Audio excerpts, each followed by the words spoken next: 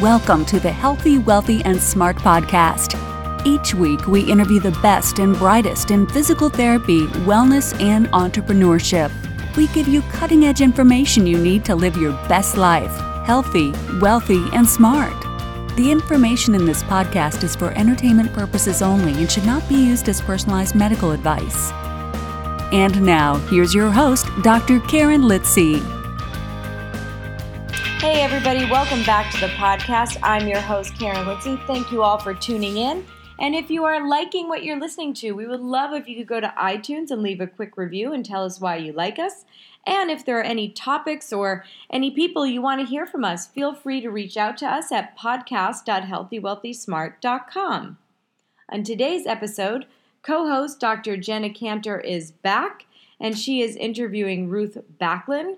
Ruth is the founder and owner of Energy Works Myofascial Release. She helps active men and women enhance their health and well-being, improve mobility, and avoid unnecessary surgery. She uses clinically comprehensive whole-body approach to healing through gentle myofascial stretching to decrease pain and increase range of motion. Her goal is to help her clients achieve physical and emotional health and well-being by facilitating the healing journey, teaching self-care techniques, and enabling sustained, long-lasting relief.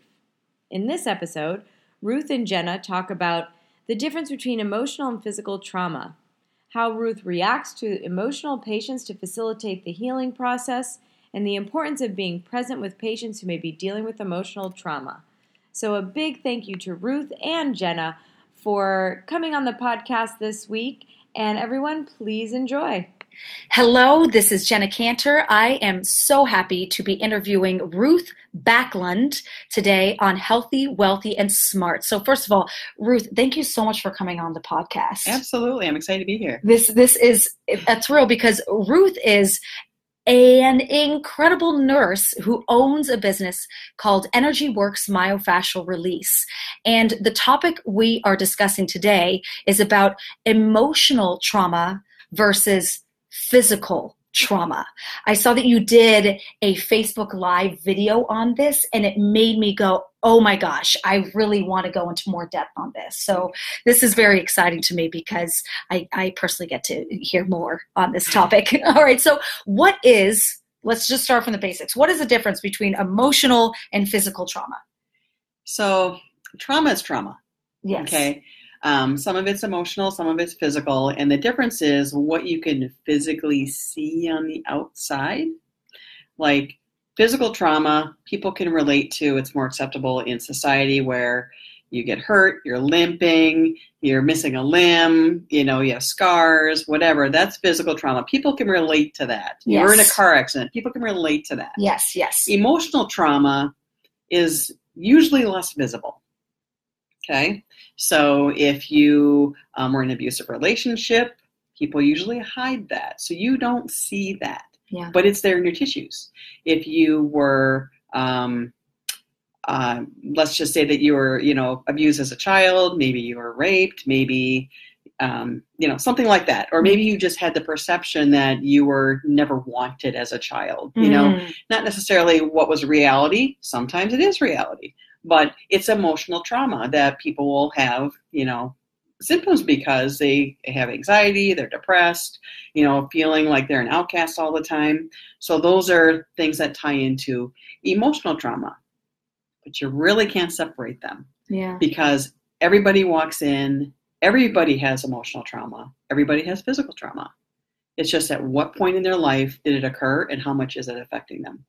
We can all be traumatized, but it doesn't necessarily mean it has to stop you from living a full life. So physical trauma, more socially acceptable, outwardly talked about. Emotional trauma, not so much. It's usually behind the curtain.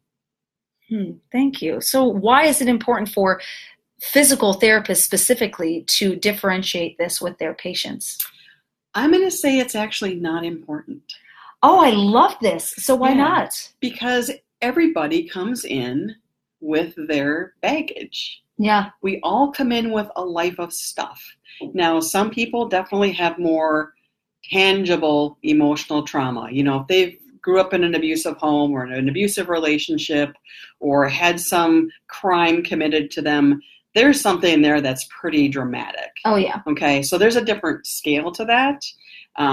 But everybody comes in with something, right? Maybe they were bullied as a kid. That's emotional trauma. Yeah. But how they can grow out of that and how it changes them as an adult is very different. Mm-hmm. But we all come in with that package. So as a physical therapist, do you need to know that? Not necessarily. But I would say if you're having trouble with progression with something, or maybe somebody's afraid to do something or really anxious, it's just being patient. There might be something behind the scenes that you don't know, but you know what? The patient might not either. Yeah. Because sometimes with emotional trauma, they blank it out. Yeah. They don't even know, or they've repressed all of that they don't even know. So do you need to know? No. Maybe not necessarily. Yeah. That's a really good point. So would you mind telling a story of when you encountered a patient that clearly had some sort of emotional trauma going on, and what did you do in that situation?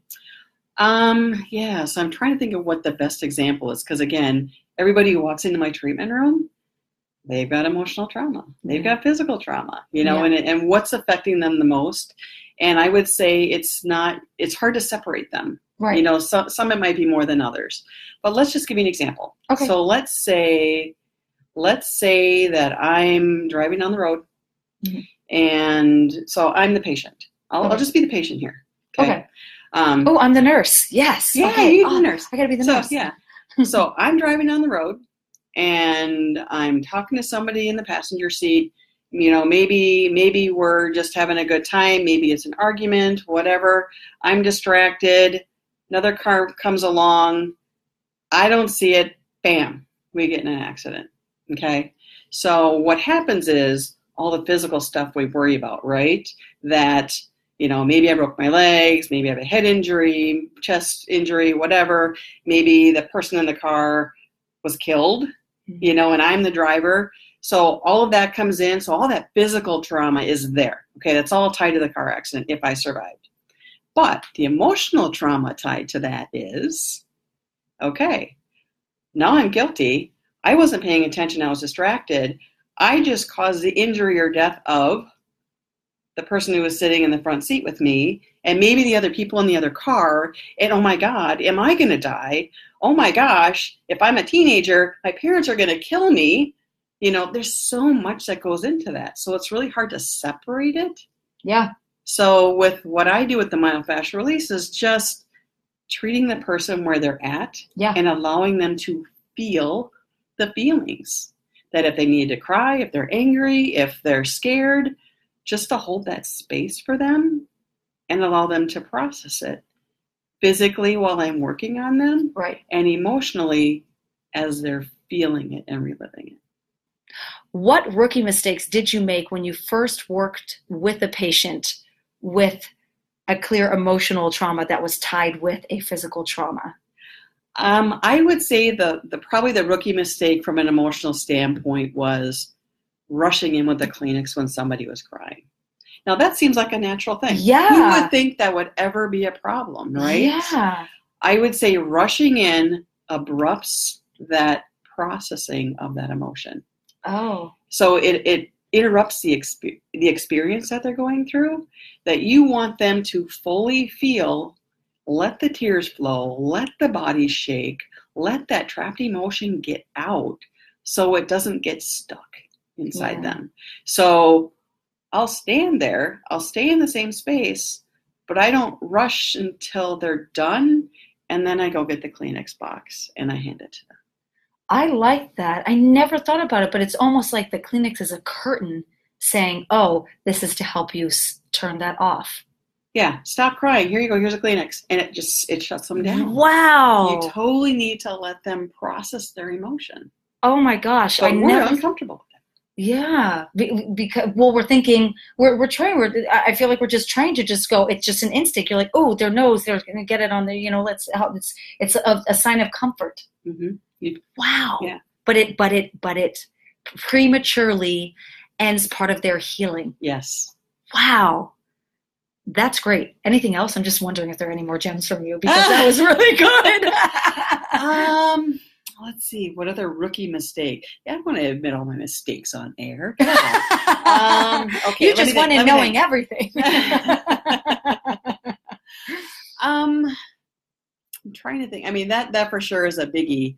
I think probably if you know somebody has some emotional trauma, again, everybody comes in with something, is don't judge them in advance. Right.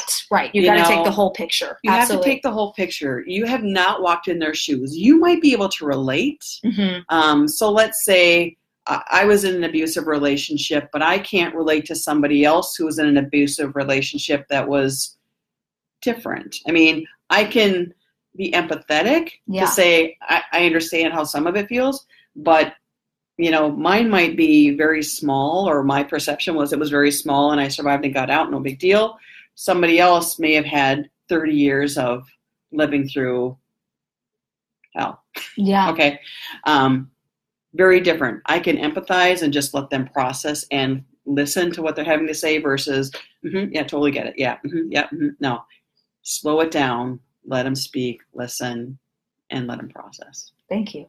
That's great.